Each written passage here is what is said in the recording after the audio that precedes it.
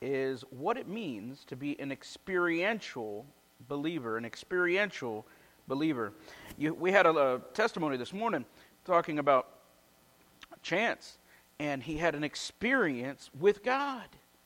Folks, if you've never had an experience, especially when you say that you're saved, are you truly saved? Maybe it's been so long that you can't remember that experience, that giving of yourself, that surrender of yourself to God. Then it's time for you to pray that the Lord open your eyes. What is hindering you to worship Him and to experience Him?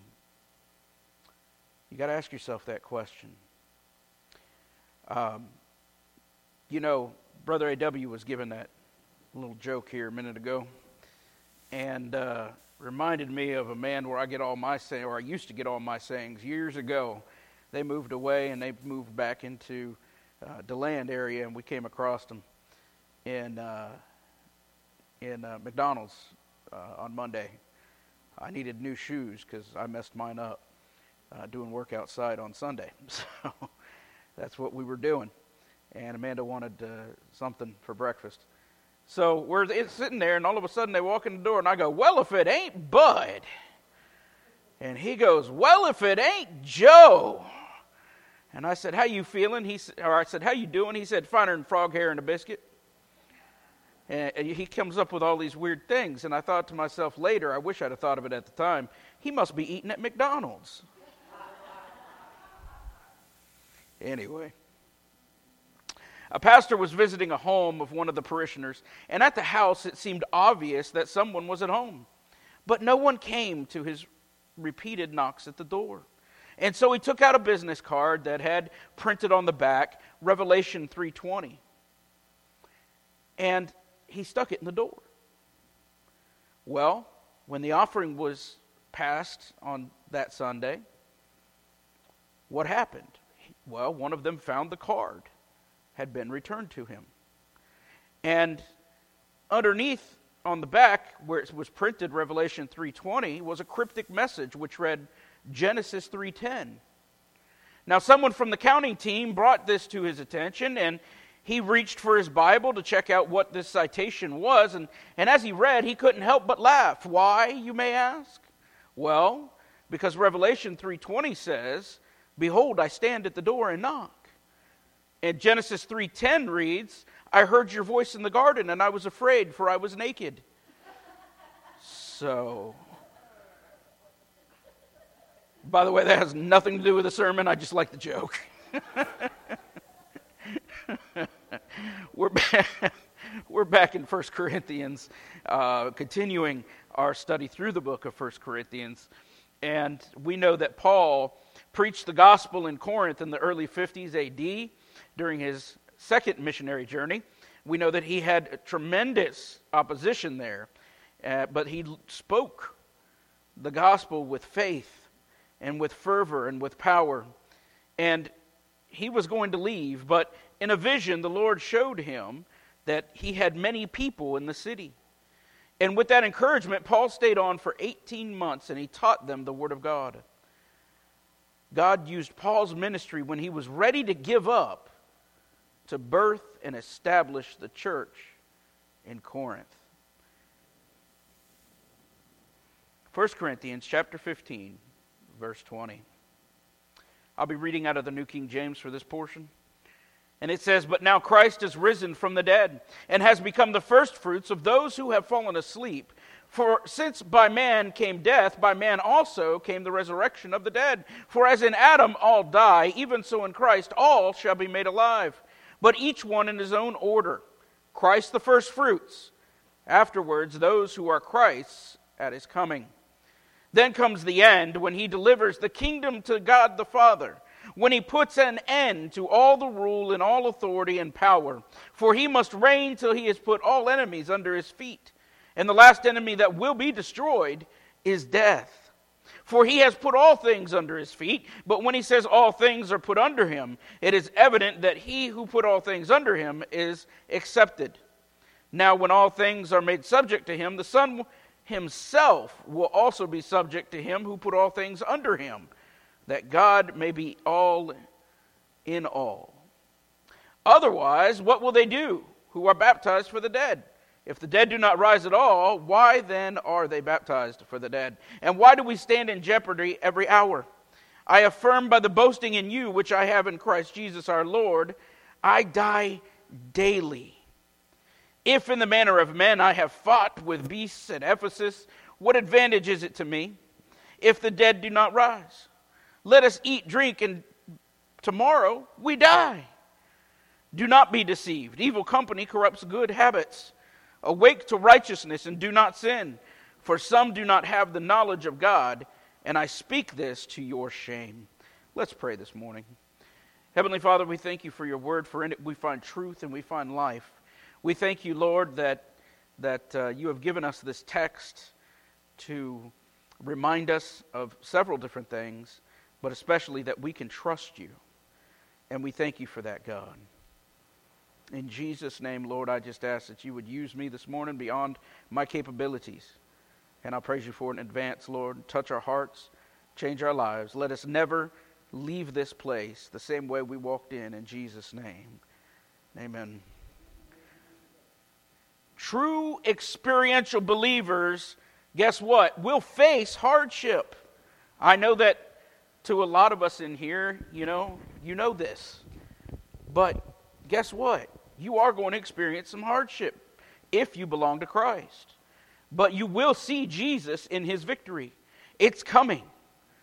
Keep the faith. First thing you got to ask yourself about being an experiential believer is, are you sure you're an experiential believer? That's point number one. Are you sure you're an experiential believer? You know, we've been talking about the resurrection of the dead last week. We talked about how it's going to happen. But, you know, Paul, inspired by the Holy Spirit, he's going to assure us of this, while at the same time shaming us if we don't believe it. So, 1 Corinthians 15:20, and I'm going to read out of the Berean Standard Bible, or Berean Study Bible. And it says, "But Christ has indeed been raised from the dead, the firstfruits of those who have fallen asleep. For since death came through a man, the resurrection of the dead comes also through a man. For as in Adam all die, so in Christ all will be made alive, but each in his own turn. Christ the firstfruits, then it is coming those who belong to him." The Christian life is not just some assent of the mind. It is not knowledge that we just believe in our minds, but it's more than that. It's more than just facts that are true. Think of it like this. And y'all saw I pulled this chair out, right? See, I made a mistake. I didn't let people know I was using this chair as an illustration. So I wondered where it went. So in my mind, I know that this chair, even though it's made of plastic, should hold me up. There should be no problems with that, right? After it holds me up, it will. Okay? I promise. I'll put it back.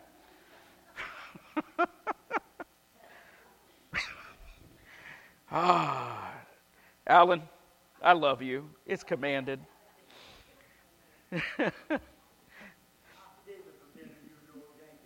Oh. Well, praise the Lord for that. So in my mind, I know that this chair will hold me up. However, my experience may be different. You ever sat in a chair and it collapsed underneath you? Isn't that a great feeling? And I don't mean physically. I mean, ooh, that guy just sat in it and I just sat in it and I don't know what happened. But, and those, you know, it's kind of like that in church. Those who have been in church all their lives, well, they pretty much know the gospel. They pretty much know what it means to be a Christian. But do they have an experiential knowledge that goes beyond what they know in their mind? Do they have an experiential knowledge that can be trusted, that it will hold them up? Now, I've experienced this particular chair before, and by experience I can tell you that I trust it to hold me up. Okay? Because, why? Because it is a chair. And it is a good chair. because the craftsman who made it to be a chair. It has its own duty, its own function. It doesn't want to be a table. It wants to be what it was made to be, and that's a chair. If you're in this room or online or listening by audio, God wants you to be what He made you to be. And that is a believer. And not a believer in head, but a believer in the heart, in experience. So I know that I can trust, I'm glad it didn't break, this chair. No, that was just it settling like a foundation. So this chair will hold me up, and I know that. And if I'm a believer, I know that I'm a believer. I can know without a shadow of a doubt that Jesus knows me, and I know Him. And I want everybody to let the deacon know it's behind the railing where it belongs.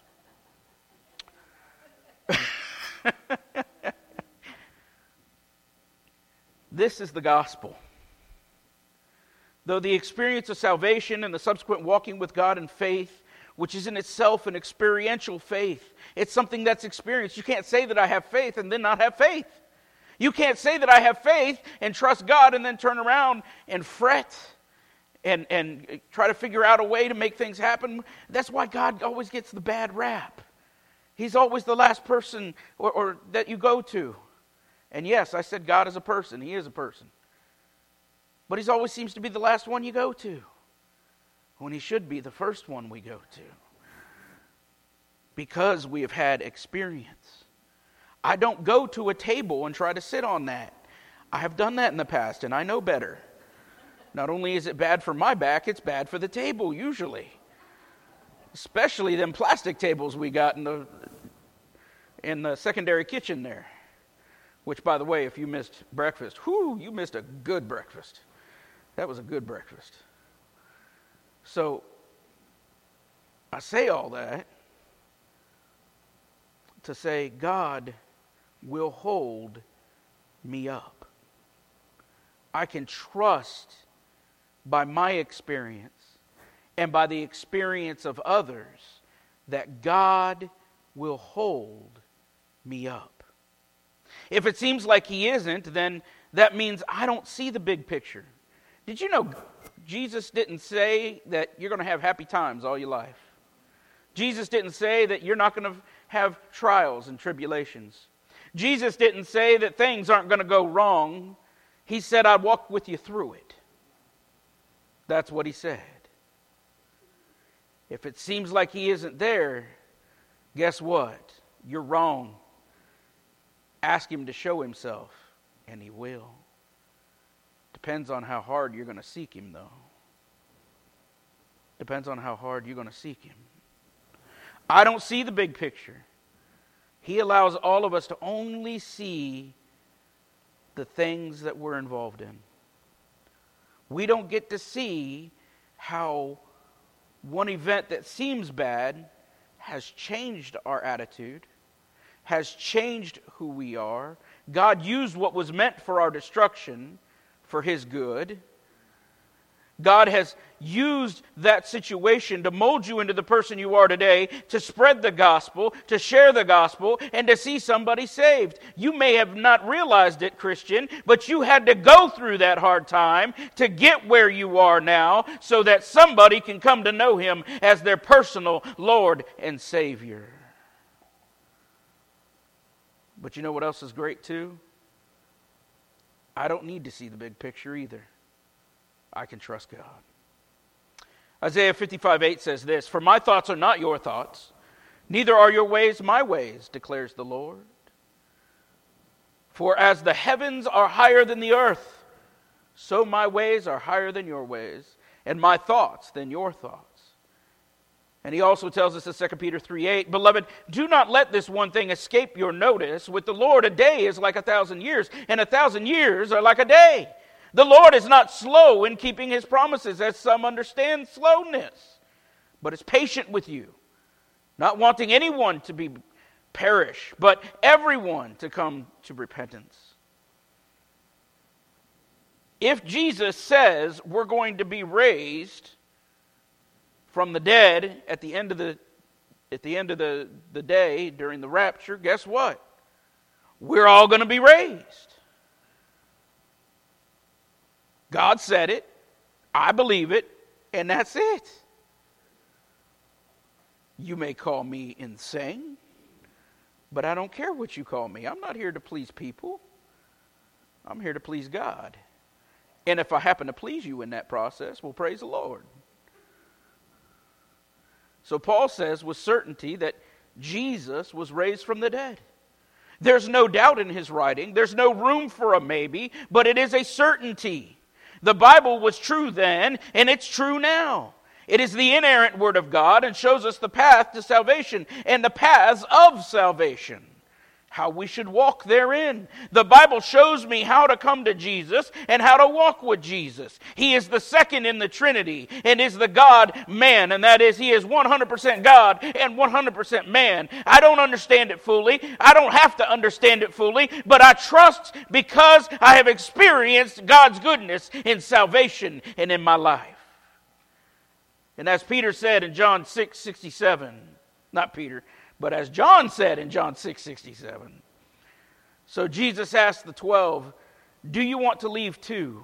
You see, what had happened was he had given a sermon, and some of y'all think some of my sermons don't make a whole lot of sense, and maybe I was a little too harsh. Can you imagine you've got this group of people, hundreds of people, and Jesus tells a sermon or tells a parable, and all of a sudden they all leave because it was too harsh.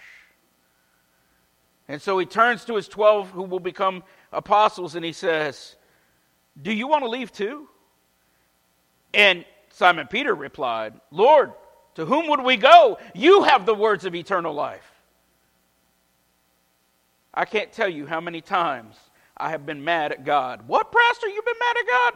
Yep, so have you. Don't lie. Don't lie in church. You've been mad at God. But you know what always comes to my remembrance thanks to the Holy Spirit? Always brings it to my remembrance and always makes me have to repent. Every time. To whom else would I go? Who else has eternal life? God. It gets me every time.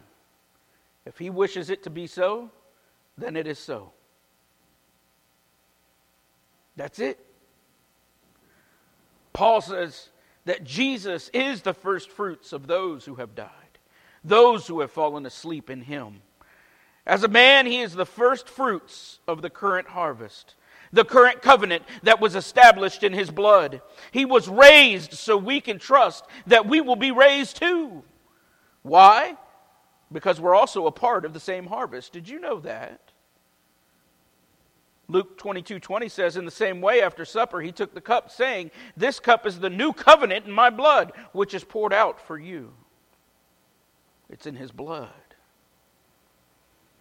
1 Corinthians 11:25 says, in the same way, after supper, He took the cup, saying, this cup is the new covenant in my blood. Do this as often as you drink it in remembrance of me. For as often as you eat this bread and drink this cup, you proclaim the Lord's death until He comes. And we'll be doing that next week, so be here for that. Communion Sunday. Nice little plug there. 1 Corinthians 15:21 says, for since death came through a man, the resurrection of the dead comes also through a man. For as in Adam all die, so in Christ all will be made alive. But each in his own turn, Christ the first fruits, then at His coming those who belong to Him. To truly understand this, you've got to understand a term called federal headship. And I'm just going to put the iceberg tip here, and we're not going to cover all of it, but we're going to cover some of it. But to truly understand it, you've got to understand federal headship as it relates to this portion of Scripture. It's enough to know that Eve fell under Adam's leadership or headship. So it was Adam who was held accountable for both his and her sin, though they both have consequences for their part in their disobedience. Now, since Jesus has taken the Christian out of the headship of Adam and placed them under his leadership, under his headship, we come to know the resurrection of Jesus Christ. Because Jesus has taken us on and made us new. He has promised to make us alive and complete the work of salvation on his return by giving us a new body. And I want mine to be at least 6 feet tall and slender. Because I've been fat all my life and 5'3" all my life. I'd like to look down for once. But I'll get whatever he gives me, and I'll be happy with it. But how do we know this? How do we know? Is it by head knowledge? Well, yeah, we read the Bible. But not just head knowledge, because we know by our experience with God that we can trust him. That we can trust him. And that's what's missing in a lot of people's lives today that call themselves Christians. They've forgotten that we can trust him. Are you sure that you've had that experiential change? If not, we can introduce you to Jesus. We can't save you, but we can introduce you. Number 2, experiential believers will see the end and rebirth of all things. We talked a little bit about this on Wednesday, which I thought was interesting. It kind of lined up with the sermon. Just like earlier, it lined up with the sermon with that testimony. You see, you think God knows what he's got going on, don't you? He knows what he's doing. Experiential believers will see the end and rebirth of all things.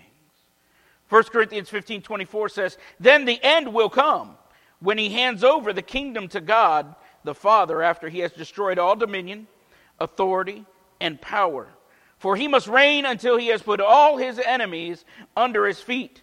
And the last enemy to be destroyed is death, for God has put everything under his feet." Now, when it says that God has put everything under his feet, now when it says that everything has been put under him, this clearly does not include the one who put everything under him, and that is God the Father. And when all things have been subjected to him, then the Son himself will be made subject to him who put all things under him, so that God may be all in all. Let me break this down a little bit. The end will come. You do know that there's an end to this earth. Some people are saying, well, he's been gone 2,000 years. We just read that 1,000 years is like a day to him. So he's only been gone like 2 days max. So chill out. 2 Corinthians 12:1. The end will come and it will be revealed. And we're told this in 2 Corinthians 12:1. Paul writes, "I must go on boasting, although there is nothing to gain. I will go on to visions and revelations from the Lord. I know a man in Christ who 14 years ago was caught up to the third heaven. Whether it was in the body or out of the body, I do not know. But God knows. And I know that this man, whether in the body or out of it, I do not know, but God knows, was caught up to paradise. The things he heard were too sacred for words, things that man is not permitted to tell. I will boast about such a man, but I will not boast about myself, except in my weaknesses. Even if I wanted to boast, I would not be a fool, because I would be speaking the truth. But I refrain, so no one will credit me with more than he sees or hears from me." Paul writes that after all kingdoms, all authorities, all powers on this earth are destroyed, then he is complete and will destroy death. All men will come and submit and worship Jesus. Why? Because they are those that we call the saved today, because there won't be unsaved in the millennial kingdom or beyond the millennial kingdom. All that will remain on the earth for the new heavens and earth that will remain is the Christian in a new body before the Lord always. It says we'll be before the Lord always. I don't even know what that looks like. It's got to be awesome, though. Think about that. It's got to be awesome. No, we're not going to sit there and play harps all day, but to be in the presence of God always. I can't wrap my head around that. Now at this point, there will be no corruptible flesh left. Sin will have run its course, and death will be destroyed because it has no more power over the saved. Then the Son will hand it all over to God the Father. And this is where God the Father, the Son, and the Holy Spirit will reign on earth, and that is the New Jerusalem. So what will that look like? What will the New Jerusalem look like? Well, we're told in several places in Scripture, but I'm going to read just a portion out of Revelation 21:1. And it says, "Then I saw a new heaven and a new earth, for the first heaven and earth had passed away, and the sea was no more. I saw the holy city, the New Jerusalem, coming down out of heaven from God, prepared as a bride adorned for her husband. And I heard a loud voice from the throne saying, 'Behold, the dwelling place of God is with man, and he will dwell with them, and they will be his people. And God himself will be with them as their God. He will wipe away every tear from their eyes, and there will be no more death or mourning or crying or pain, for the former things have passed away.' And the one seated on the throne said, 'Behold, I make all things new.' And then he said, 'Write this down, for these words are faithful and true.' And he told me, 'It is done. I am the Alpha and the Omega, the beginning and the end. To the thirsty I will give freely from the spring of the water of life. The one who overcomes will inherit all things, and I will be his God, and he will be my son. But to the cowardly, the unbelieving, the abominable, and the murderers, and the sexually immoral, and sorcerers, and idolaters, and all liars, their place will be in the lake that burns with fire and sulfur. This is the second death.'" Verses 9 through 21, there's this physical description of the city that will be on the new earth. And you can read that at your own leisure. But I'm going to jump to Revelation 21:22. And it says, "But I saw no temple in the city, because the Lord God Almighty and the Lamb are its temple." The place where God dwells. That's what the temple was for. It was known as the place where God dwells. And the city has no need of sun or moon to shine on it, because the glory of God illuminates the city, and the Lamb is its lamp. What would that be like? You know, they made Moses when he saw God's backside. He didn't even see all of God's glory. He didn't even see all of God's light. They made him wear a veil because it was too much for them. Folks, there's not going to be a need for a veil. There's not going to be a need for any of that, because we will see all of God's glory. We will see all of God's light. And the light that we see will be the light in New Jerusalem. It will illuminate the city. The Lamb is its lamp.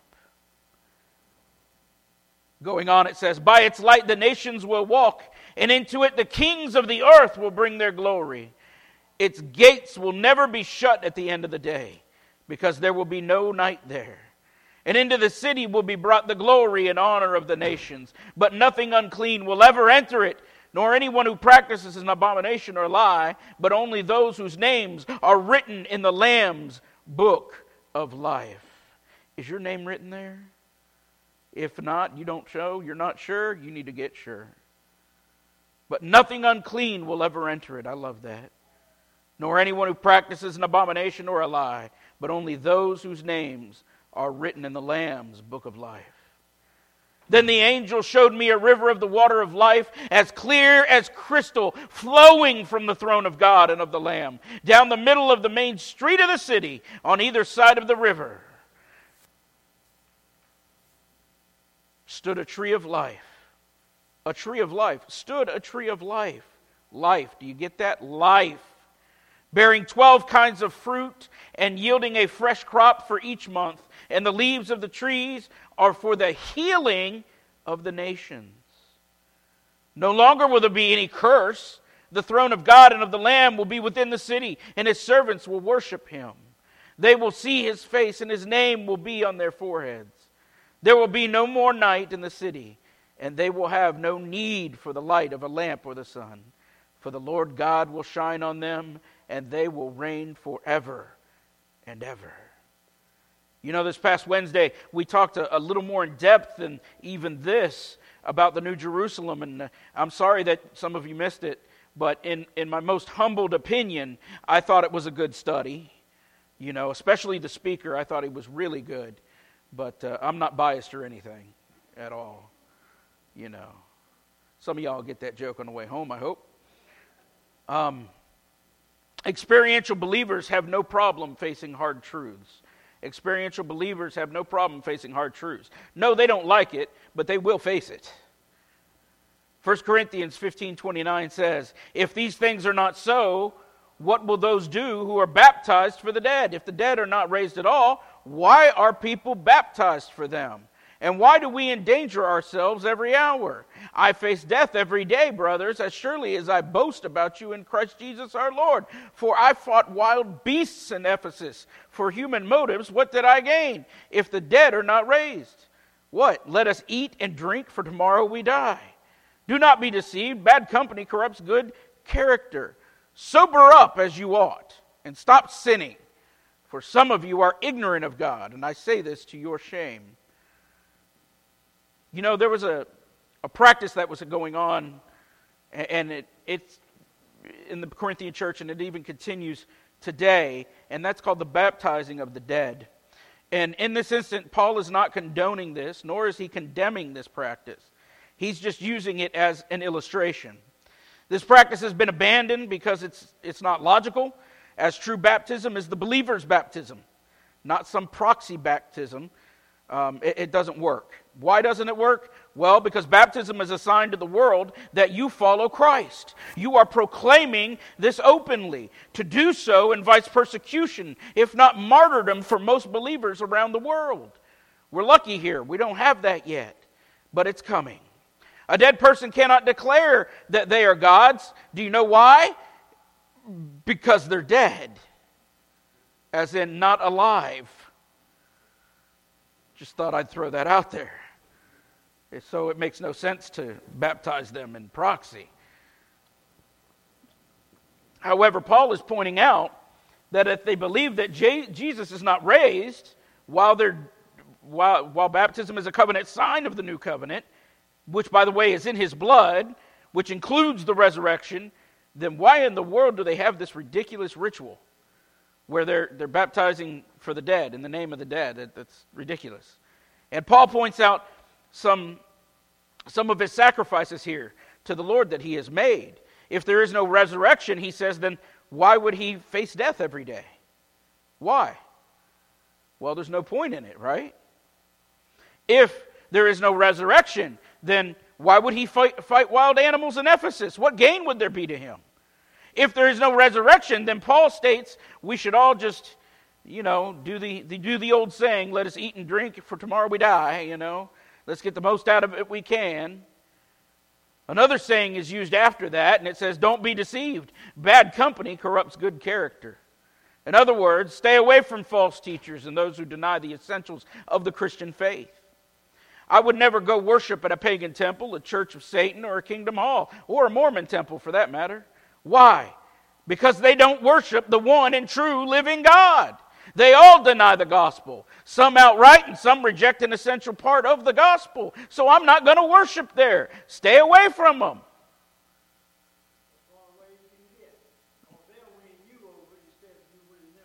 9 times out of 10, you are right. Yep. And now Paul tells them a hard truth. One in which today I'm afraid that most churches would throw him out. Most churches would throw Paul out for being so blunt. So let me be as blunt as Paul. 1 Corinthians 15:33, do not be deceived. Bad company corrupts good character. Sober up as you ought and stop sinning. For some of you are ignorant of God. I say this to your shame. Wow. All right, who's ready to lynch me? Come on. Just Al? Okay. All right, moving on. Other translate this passage not as harsh as it really should have been from the original language. And I like the Berean Standard Study Bible for its rendering here. They didn't pull any punches. Remember the church at Corinth. What did they love to do at their love feasts, at their communions, at their remembrances? They loved to be drunk. Remember, he said, do not be drunk on wine, which is in excess, but be filled with the Holy Spirit. They were good at sinning in multiple areas of life, and Paul, under the inspiration of the Holy Spirit, tells them to stop. Don't be a drunkard. Why? Because you're ignorant of God. That's why. Then to make sure they really got it and that there's no room for the mistake, he writes, I say this to your shame. Ouch. They already knew they were being shamed. But thanks for putting it out there, Brother Paul. Thank you, Jesus, for writing that in there for me so I can really know I'm shamed. And you know what? We should be if we're in the same boat as the Corinthians. Because to deny the resurrection denies the tenet of the gospel. You cannot have the gospel, you cannot be saved and deny the resurrection of Jesus Christ. You cannot be saved and deny your resurrection.